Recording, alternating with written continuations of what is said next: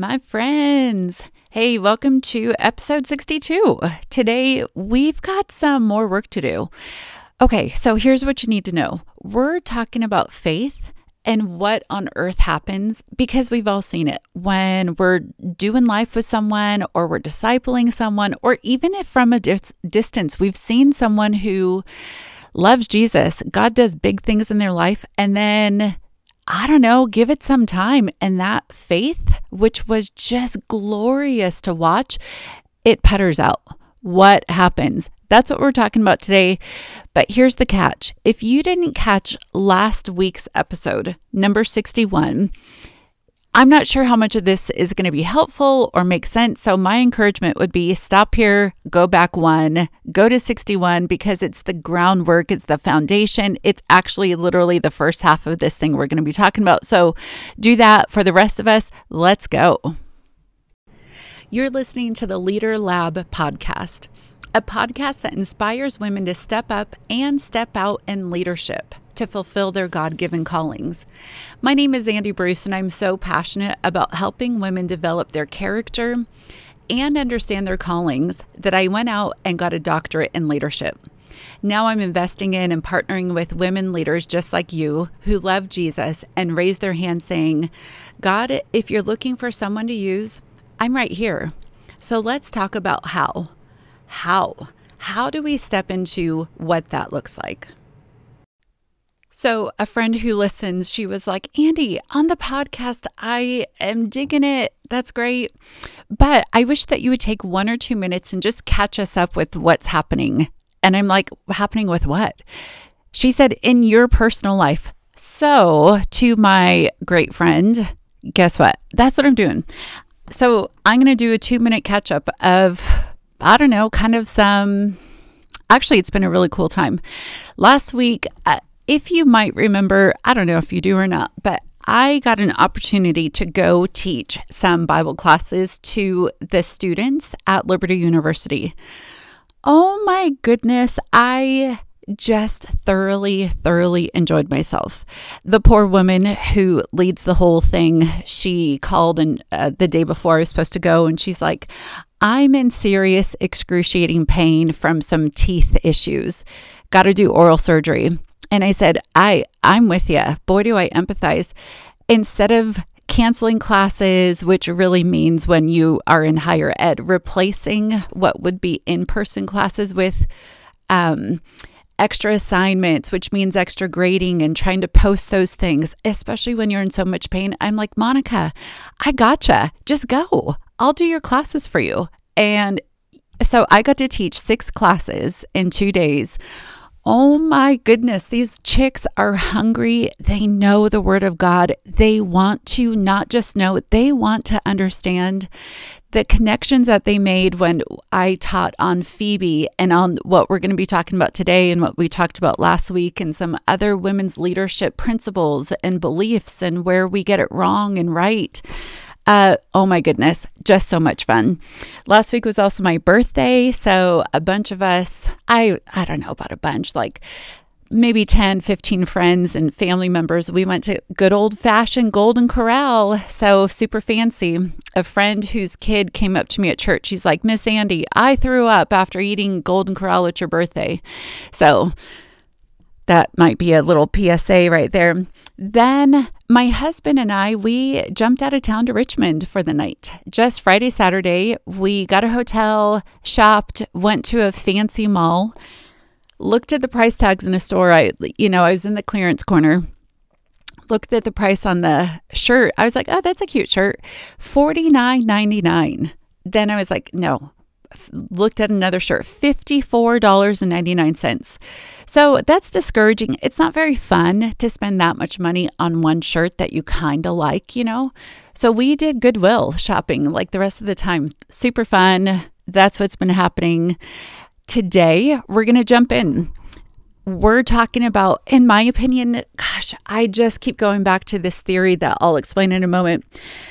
And I keep thinking this is eye-opening. This is blowing my mind because of a couple reasons. One is my initial question was, where am I in my faith development, just as a person, as a leader, as a person who loves God? And almost every day is like, God, I'm raising my hand. If you're looking to use somebody, I want to be a woman who's found faithful to do what you say. So what are you saying? And I was wondering like a year and a half ago, where am I in my own personal development? Like what's coming next? Is the path that I'm on and the growth and development I have experienced, is this normal? So that's kind of what got me ticking. Then I have a candidate that I get to chair his dissertation. In other words, I get to read lots and lots and lots of his work. And this theory that we're going to be talking about, it's what is undergirding his dissertation study. He's going to be doing some experimental work to understand what's happening on a Bible college campus in terms of students, Bible college students who are young, like 18 to 24 years old. And he's looking at the level of critical thinking that they have or not. And on a Bible college campus, if there is critical thinking, how does that impact their faith? But more importantly, if there's not critical thinking, how does that impact the spiritual faith of these young people? We'll get into that, but here's what it means probably to you and I. We've been there. We've been leading and loving and mentoring and discipling or doing life with people who are women, and they come to Jesus, or they have this moment where they're like, okay, now I'm really all in. And we see them growing and growing and excited, and we're learning from them. And eventually, have you noticed, there's just often this plateau where it's almost like growth happened, and now we just maintain the plateau of growth that formerly happened. You know what I mean? For me, I've seen this, I don't know how many times. Like it feels more normal for a spiritual plateau to happen than for a progression of growth to happen. And I think that recognition is what made me wonder, like, where am I? Am I a plateauer? Is that just normal? I don't buy it. And actually, no, I don't think it's supposed to happen. So when I was reading this guy's stuff and this theory, it's called Fowler's theory. Fowler was around until actually just recently. We would call him a modern theologian because he repackaged old theology for us. But what he did was he made it relevant for the church today. So there's the modern theologian in him. But his greatest work was this Fowler's theory of spiritual faith development. It came out, in other words, it was published in 1981. That's not a whole long time, but think about it like this. There wasn't a whole lot of technology or access to previous research before the 80s. I mean, there was, but boy, was it highly funded. Very difficult not only to publish, but also to distribute so that other people could access it.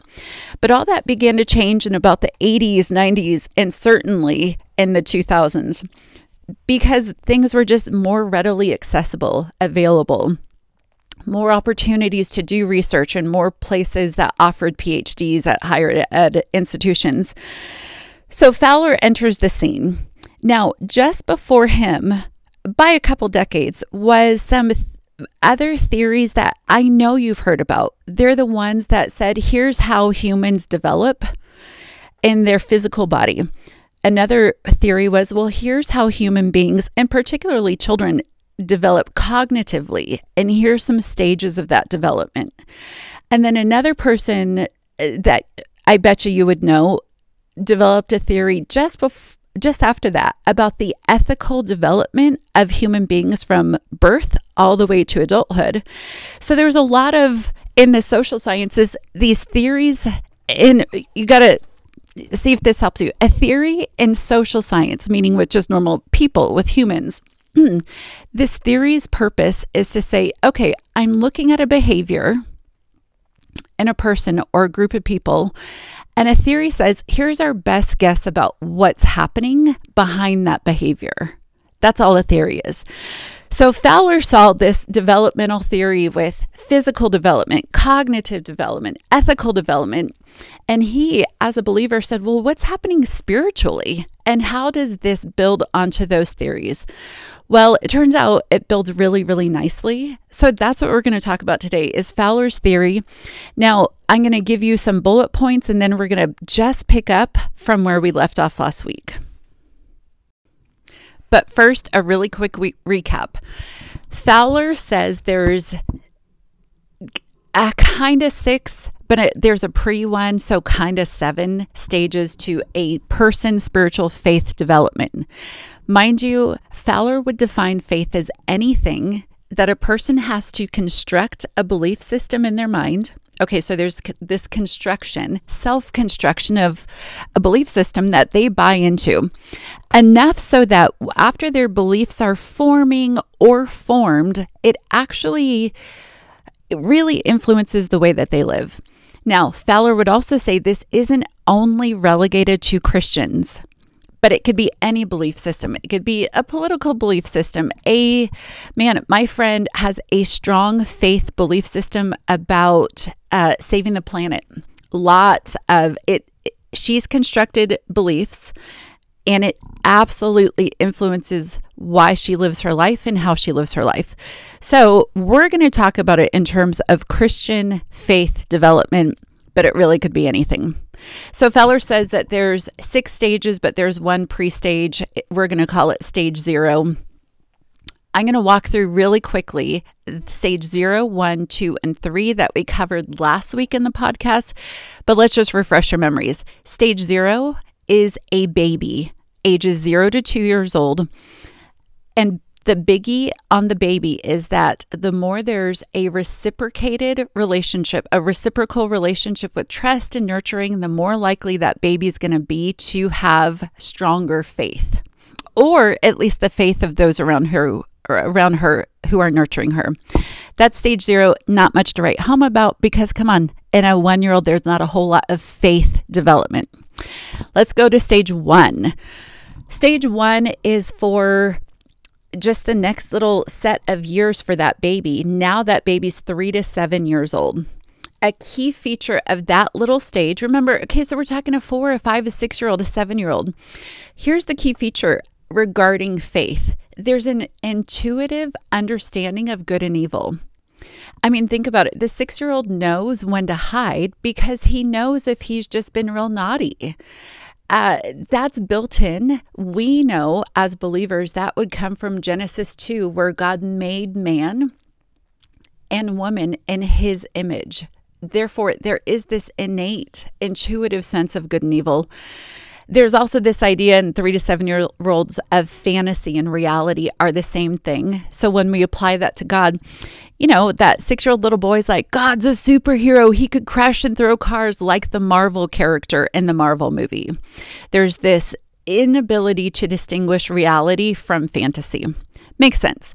Stage 2, that kid is now 7 to 12 years old. So picture those elementary years. And here's a really important key feature of this stage 2 faith of this elementary school kid. This child will view God as a parent.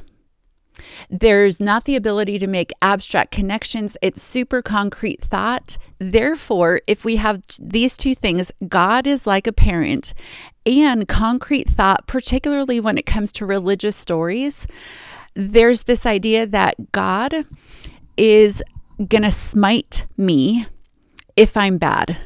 Or if I'm really good, God's going to do good things for me.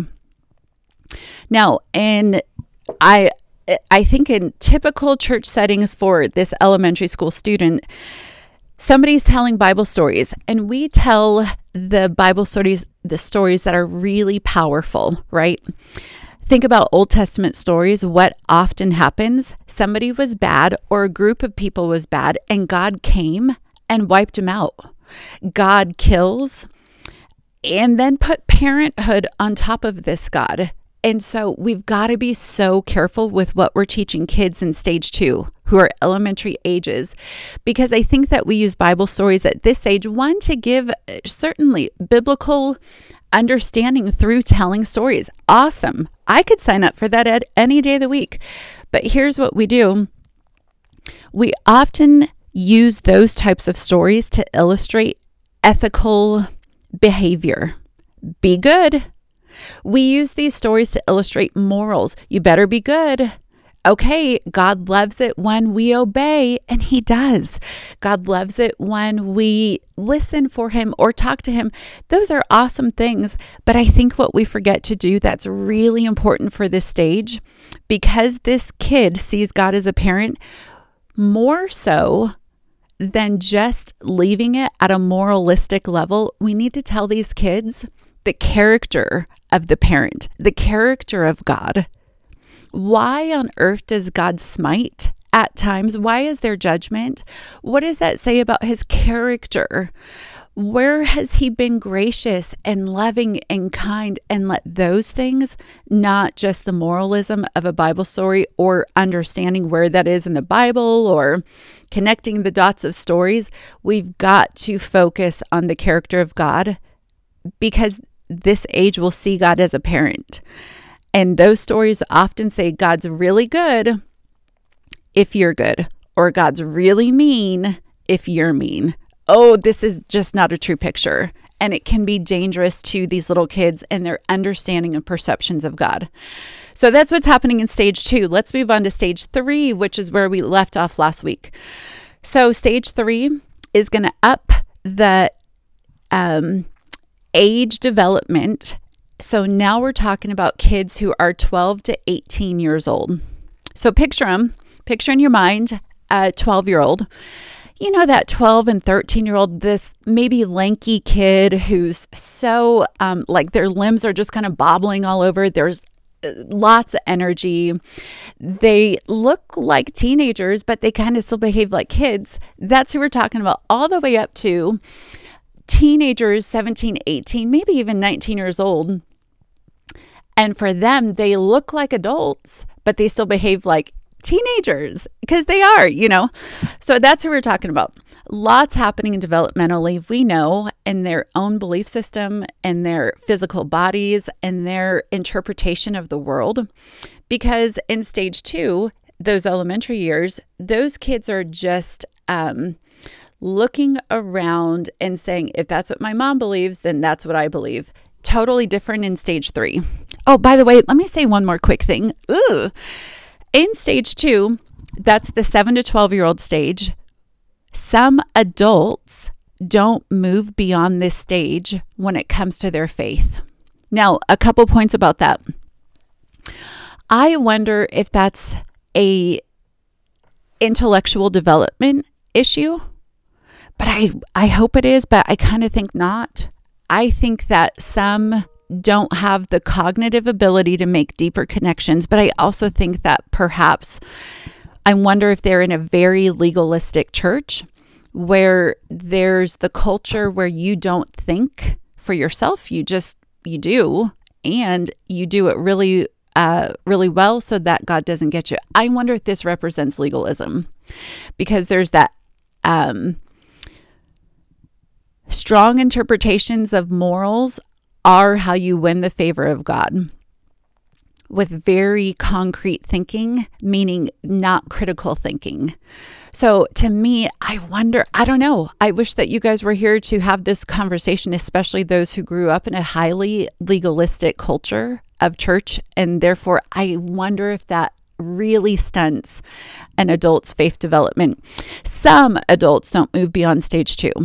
Okay, going back to stage 3, sorry for the whiplash. Now we're in stage 3, we're 12 to 18-year-olds. Lots happening. And this person, here's the key feature. This person in stage 3 easily adopts the religious beliefs of others.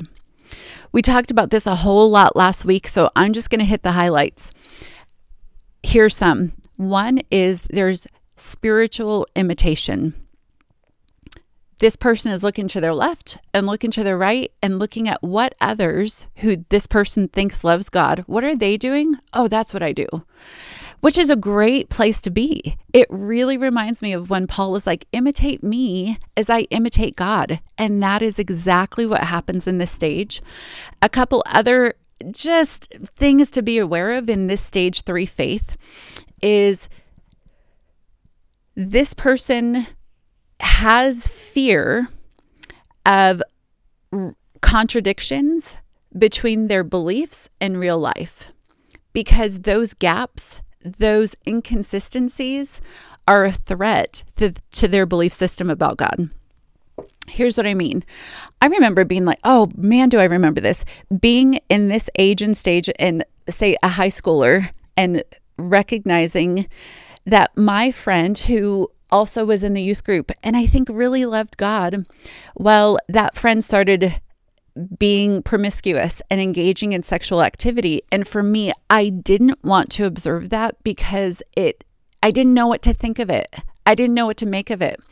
Where I partied on the weekends in high school and just chose really not to think about that because I really genuinely had a desire and a hunger for God, and yet my behavior didn't match up.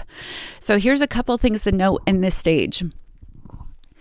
Often that is just going to be how it is. There's not the spiritual maturity to inform the behavior maturity.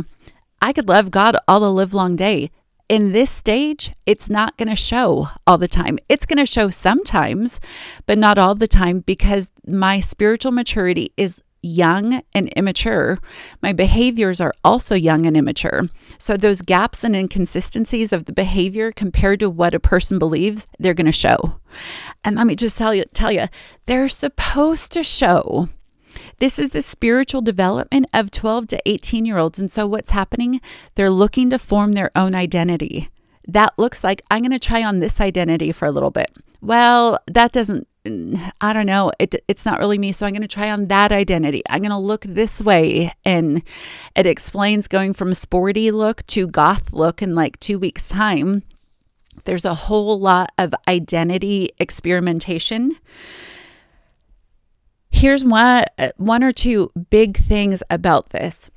This stage 3 faith of a 12 to 18-year-old, okay, who are trying on identities, don't know what to make of their own belief system because they can't explain their own belief system, and they really don't know what to do with the gaps and inconsistencies between how they behave or someone else and what they think.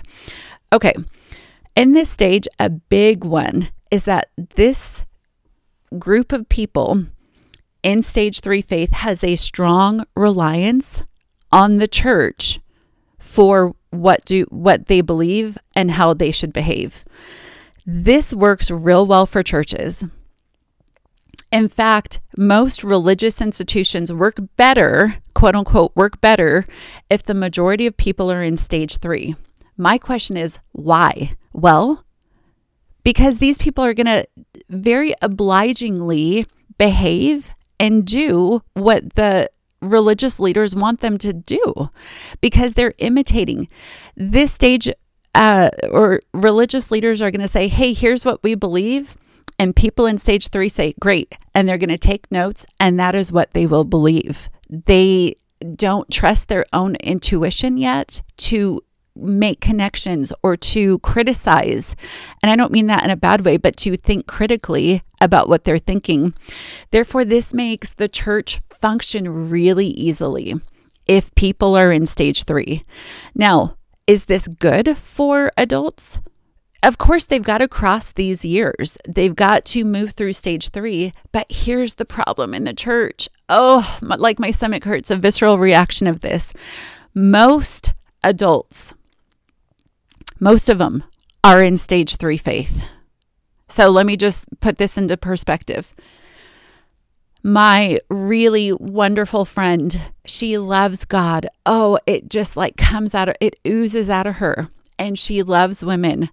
When I see her, there are regularly groups of women around her because she impacts them.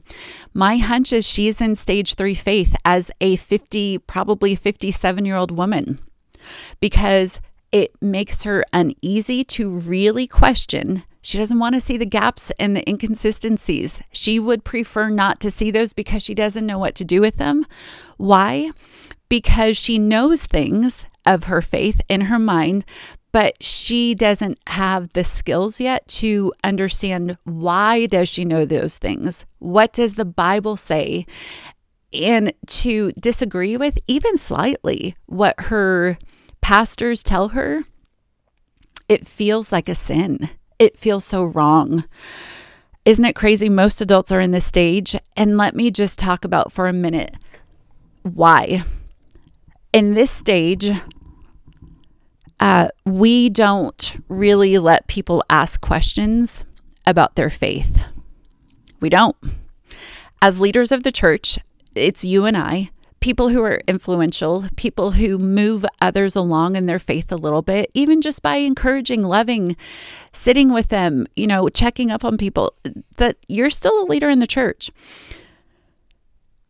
When people ask questions in this stage, they feel like it means that they don't have faith in God. People tell themselves, well, I have questions, but I know I shouldn't ask, because then what will people think of me?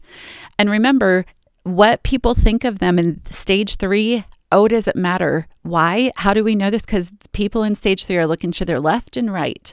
They're doing what they see other people do. And they want acceptance. In other words, they want to be seen probably as more spiritually mature than they really are. And in their minds, this means not asking questions about their faith or about their beliefs. It's too much. I've been around women, and I have been a woman where it's been embarrassing to ask questions about why we believe something or what the big deal is about this. I remember this happening specifically in a truth group a few years ago.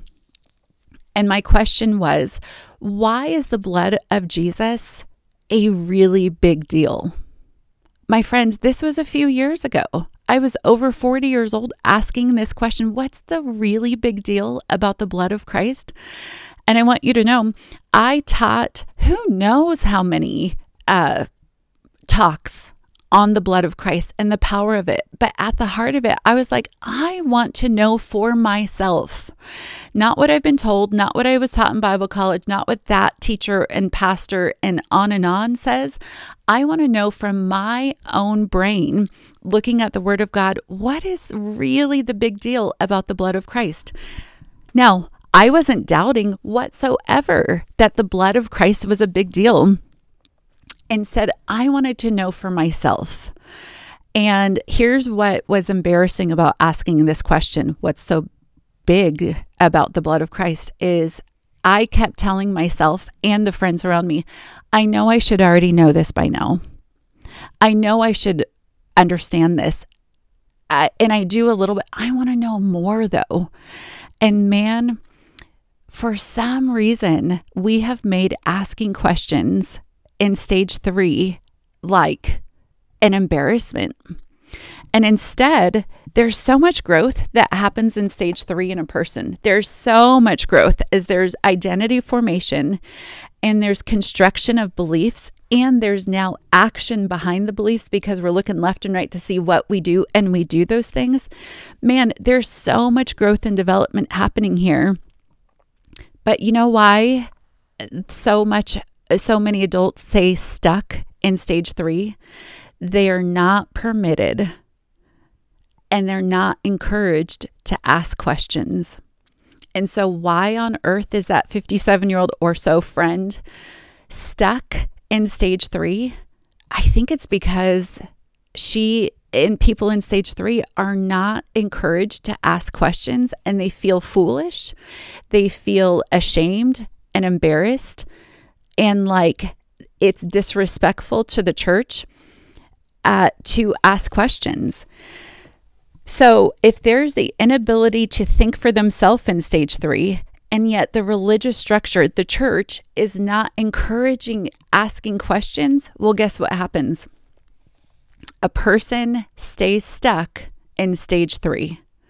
My friends, this is a big deal. And if we're leading small groups of people, an individual person, lots of people, man, oh man, this has so many implications for us. We have to allow our friends, those who are looking and growing, to ask questions in a really safe way, in a way that they feel more confident about their questions than embarrassed by them.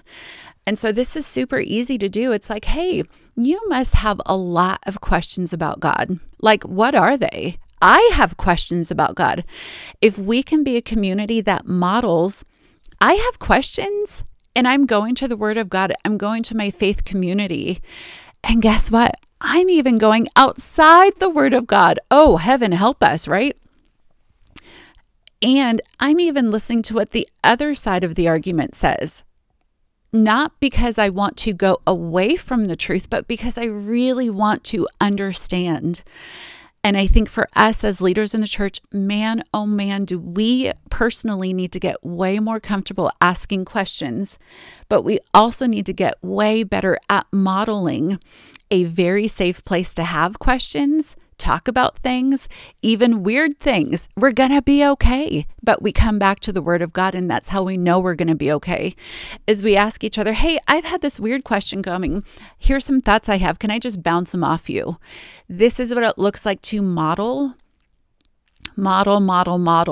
so that people, our friends, maybe even us, don't get stuck in stage 3 because we think that our questions are too uncomfortable and that maybe we're not going to have answers or we're not going to like the answers we have. If you want to know the recipe for an adult getting stuck in a 16-year-old kid's faith, don't let him ask questions. If we wonder why the woman who's been growing and we're super encouraged and others are super encouraged by her faith development and suddenly she plateaus or over time she plateaus, the first thing we ought to do is start looking up, is she having questions? Is there wrestling happening with her own belief system? Because if the answer is no, I think you might have been able to diagnose what the problem is. And when there's a fear of asking questions, you and I get to shoulder that responsibility in such simple ways by having questions, asking them, bouncing ideas and playing with curiosity. This has become, according to Fowler's theory and others around it who have also done research to see the validity of this theory, this is what it comes back to.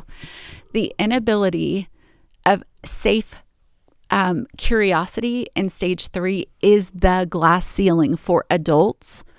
And it answers the question of, why do we have immature believers making up most of the seats in the church? They don't know how to think critically. We've maybe made it an unsafe place to be curious and to use your brain. And so therefore, trite answers about faith and easy, surfacey answers are all they have to go on. No wonder they're not growing in their faith, because the output of our faith belief system is directly correlated to our belief system. Meaning, if there's not fruit and growth, it's probably because a lot of reasons, but one of them is if there's a stagnant faith belief system, it's going to result in stagnant faith belief outputs or actions or behaviors. You know what I mean? I'm not going to go take big risks. I'm not going to do a big obedience if my faith is kind of shallow in my mind. We've got to start modeling curiosity, asking questions. One way that you'll know a person is in stage 3. Oh, I know it. And it's fun. This isn't a bash. It's just an indicator. If a person is like, Andy Stanley said, well, I was listening to this one talk and Andy Stanley said, that is just indicative. There's growth happening probably, but it's also key to stage 3 is they're looking to the left and right of somebody just tell me, how does this work? What's happening? My ministry partner, Melissa Dunn. Oh, I so remember the years, lots of them. And it's supposed to be many years in stage 3. It's supposed to be. Melissa would say, John Piper said. Well, I was reading in John Piper, in a Piper book, you know what I mean? This is a real indicator of stage 3 faith. We're just figuring out, what do we think? And the way that we most often figure that out is by listening to the voices that we trust around us. I remember for me, it was Woody said. That's my pastor. And this is supposed to happen. One more quick idea here. If I were to hear this when I was in stage 3, I would certainly think, okay, Andy, I hear you. I buy it. I believe it because I see it. Yeah, there's a logical progression in this theory of faith development. But you know what I'd have said? I can be a bit of a go-getter. Just tell me what I need to do to rush through stage 3 to get to stage 4, right? Just tell me, how do I shortcut a stage? And I got to say, it's impossible. Let me give you a parallel example. My son, Jonah, he's our youngest son. He's super cool and just a pretty fascinating little guy. He's 12 years old. His voice, it's so cute. It's adorable. His voice just started barely changing in the last couple weeks. And if I were to tell him, Jonah, listen, by June, which is 3 months away or so, by June, honey, I want to see leg hair. I want your voice to have dropped a couple, octaves, notches, whatever. And I want to see a decent amount of armpit hair on you. Okay. And you know what? Let's shoot for the stars. Let's have your little Adam's apple bump out a little bit too by June. It's laughable. It's mean. It's cruel. Why is it cruel? Because it's impossible for a 12-year-old kid to generate more development than he's not capable of it. So the same is true for stage 3 faith. There is no fast track. You just got to do the time of stage 3 faith. Just like I can't be like, I want to see leg hair by June 1st, Jonah. Come on, that's going to be your goal. I want to work toward it. He is incapable of speeding up, whatever it is, like hormone, whatever it is. The same is true for people in stage faith. And the danger is when we as leaders expedite the process. And here's what it looks like. I want you to behave more mature. What we're saying is be good and have less sin. And when you're in the church building, really demonstrate humility, joy, servanthood, love, spiritual gifting, and all those things. If we expect this without the critical thinking and understanding why and provoking curiosity, we're creating falsies. And that doesn't work out well for anybody, right? Eventually, they're going to have to, even if we progress them through some leadership, and now they're part of a leadership team in a ministry in our local church or whatever, they're going to have to eventually go back and cover the bases that they missed in stage 3. So if we attempt to expedite somebody's growth by saying, hey, we want to see leg hair by June, or I want to see you teaching or really moving in your spiritual gift in a way that's going to sidestep the thinking process that goes with it, I'm not saying don't do it. I'm saying let's do both. Let's do both. And I would way rather slow down instead of, because I've done it. I've pulled lots of somebodies into leadership in stage 3 before they were spiritually ready. By the way, stage 3 is a long time. It's years and years. It's like 6 years minimum. Don't do that at the beginning of a person's stage 3. toward the end, yeah, maybe if there's readiness and if you talk to other people like, hey, and if you talk to that person, what are the potential consequences or pitfalls for that person if they are rushed through a stage? And by the way, there is no such thing as rush. It's like painting on or pasting on leg hair on Jonah. What we're doing when we rush somebody in stage 3 is asking them to be more mature than they're able, which results in some pretending. Yikes. Keep in mind, most adults are in this stage. Okay, we had lots to talk about in stage 3. I know that some of this is repeat from last week, but it's so important. It felt like, let's just talk about this a little longer. Let's talk about stage 4.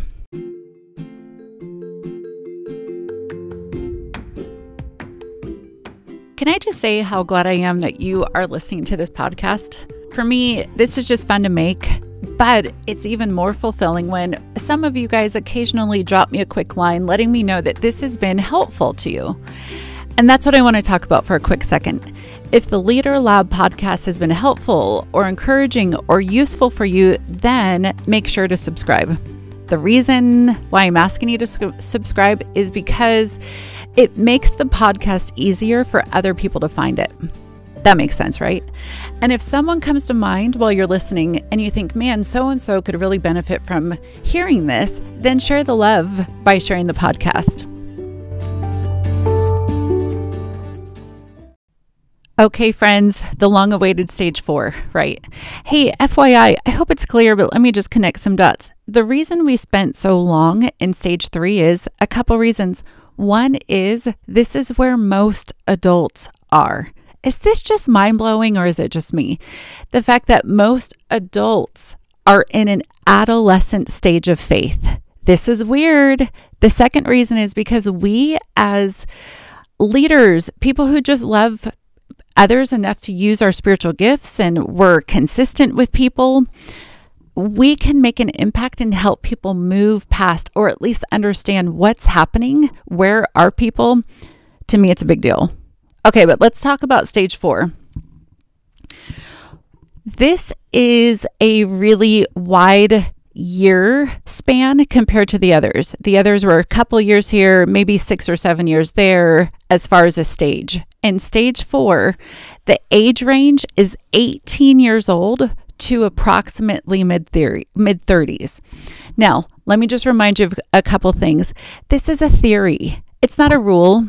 It's a principle. It's an idea. Remember, it's just a good explanation of what we see happening. It's not hard and fast, but nevertheless, at approximately the ages of a person being 18 years old to about their mid-30s, this is a key feature of what's happening in stage 4 faith. This person is self-reflecting and critically thinking. See how this is like the adverse of what's happening in stage 3? Stage 3 was a very formal and operational thinking process, meaning not thinking for themselves, but instead absorbing and inheriting the belief systems of others. Not true in stage 4. In stage 4, the key feature is that the person is now thinking critically and self-reflecting. Remember, instead, what happened in stage 3 was a fear of threat, a fear of the inconsistencies of why are there gaps, why are there contradictions. And what would happen in stage 3 is the person would choose to ignore because they didn't want to see or they didn't understand what the answers were about the gaps or why they believe something. In stage 4, there is you're going to say a whole lot of self-reflection. Maybe I shouldn't say full, but there's a whole lot of self-reflection and critical thinking for themselves. Instead of this person relying on the beliefs of the leaders of the church or on the religious organization, that changes in stage 4. This person now assumes responsibility for their own beliefs, their own values, and their own behaviors. That's a big switcheroo. This person asks difficult questions and complex questions. Also, this person is reshaping their own identity based on this exploration of new ideas. This is really different from just asking questions in stage 3 and stage 4. Of course, people are somewhat asking questions in stage 3. That's like a natural part of life. But in stage 4, they're getting to the bottom of it. That's the key difference. By the way, some people in stage 3 will say, well, I'm asking questions, so certainly I'm in stage 4. Listen, the goal is not to be like further along in the stages. It's just to be able to solidly identify and settle into where you are and know what to expect. So to me, this is crazy interesting. How does a person move then from stage 3 to stage 4, particularly when so many adults get stuck in stage 3? Well, the answer is not fun at all. The transition that's highly typical for an adult moving from stage 3 faith to stage 4 faith, a crisis. Yep, something really bad happened. A terrible life circumstance that's typically marked by severe suffering has taken place. And think about what happens in that suffering is the trite, easy, somewhat surfacey, to whatever extent, answers that worked in stage 3 because of those life circumstances that have just rocked the person's world, they don't suffice anymore. And they demand an answer. A person will start asking and really searching for real answers in stage 4 because whatever happened, the struggle, the suffering warrants. It's like it demands a real answer about who is this God that like took something or took somebody from my life? Why would God let me suffer? Those easy answers of stage 3 don't cut it. And finally, in stage 4, there's less reliance on external authorities, on leaders, on teachers. Remember in stage 3, they were like, oh, I listened to this, or have you read this? Like heavy reliance on what other people said. And stage 4, it's not that that's gone. There's just less reliance on external voices, external authorities, even being accepted by external voices and authorities. Instead, there's an increasing reliance on internal authority because now this person has more solid answers. They're getting to the bottom of things. Of course, they trust themselves and what God's showing them or their intuition certainly more than they did in stage 3. Because there's less influence of the typical voices and authorities of stage 3, stage 4 is not afraid to hear opposing viewpoints. Remember in stage 3, that would have kind of rocked somebody's world and kind of automatically made that person bad if they didn't agree. They're bad. You could get into seeing how this would play out when it comes to Calvinism and Arminianism. I remember being in Bible college, probably in early stage 3, and hearing that someone was a Calvinist. It was like, oh no, that's so bad. They are bad. Okay? Because it threatened my inability, because I was early stage 3, to say, would God allow someone to be sent to hell? Never mind. I don't want to know the answer. I'm just going to stick with for me, what was a more friendly answer because I could not really wrap my head around very complex things. So that would be an example. But let's take that same example of Calvinism and Arminianism to stage 4. A stage 4er wants to hear and wants to understand someone who thinks differently than they do, and it's not going to rock their world. It's not going to be cut and paste answer of that person's just bad or that person's good because they're on my team. Instead, it's recognizing the beauty at times of nuance, and that doesn't take truth off the table. It's just an ability to absorb where somebody and appreciate and respect somebody else's opposing viewpoint without feeling like my viewpoints are invalid because somebody else has more of an answer. No. or saying my viewpoint is more correct. Nope, it's just saying we're just different pages.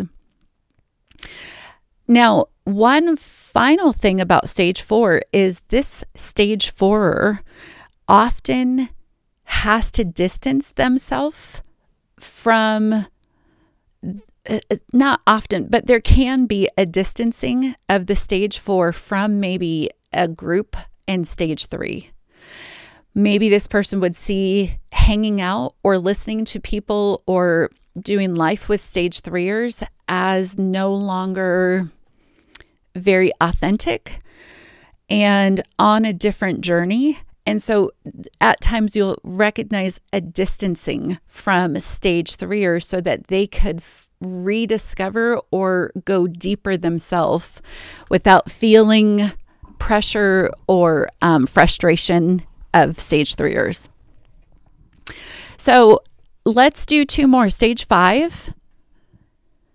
This is a person who's in their midlife and beyond. So let's just pretend numbers. Midlife these days is about 40 and beyond. Remember, this is just a theory. It doesn't mean if you're in your 40s, you're automatically in stage 5. Nope. Here are some markers instead. This person's key feature, it stems from an awareness of one's own limitations and God's perfection. There's a whole lot of self-criticism. There's a lot of self-reflection. And there's releasing control and being content with not knowing how the thing is going to turn out. It's like this takes, you can think about it like this. It really takes spiritual maturity and having had a lot of bumps and bruises and hard falls in stages 2 and 3 and 4 to get to stage 5 of saying, no, I know they're suffering. I've watched it. I've experienced quite a bit of it. And I'm open to believing God's more in control than I am. And boy, does that not only give me peace, but there's a deep joy and satisfaction in the fact that I'm finite and limited and God is not. This, I don't have to be a stage 5er, doesn't have to be convinced to relinquish control to God. It's become a practice. It's become a muscle that is often flexed, often used.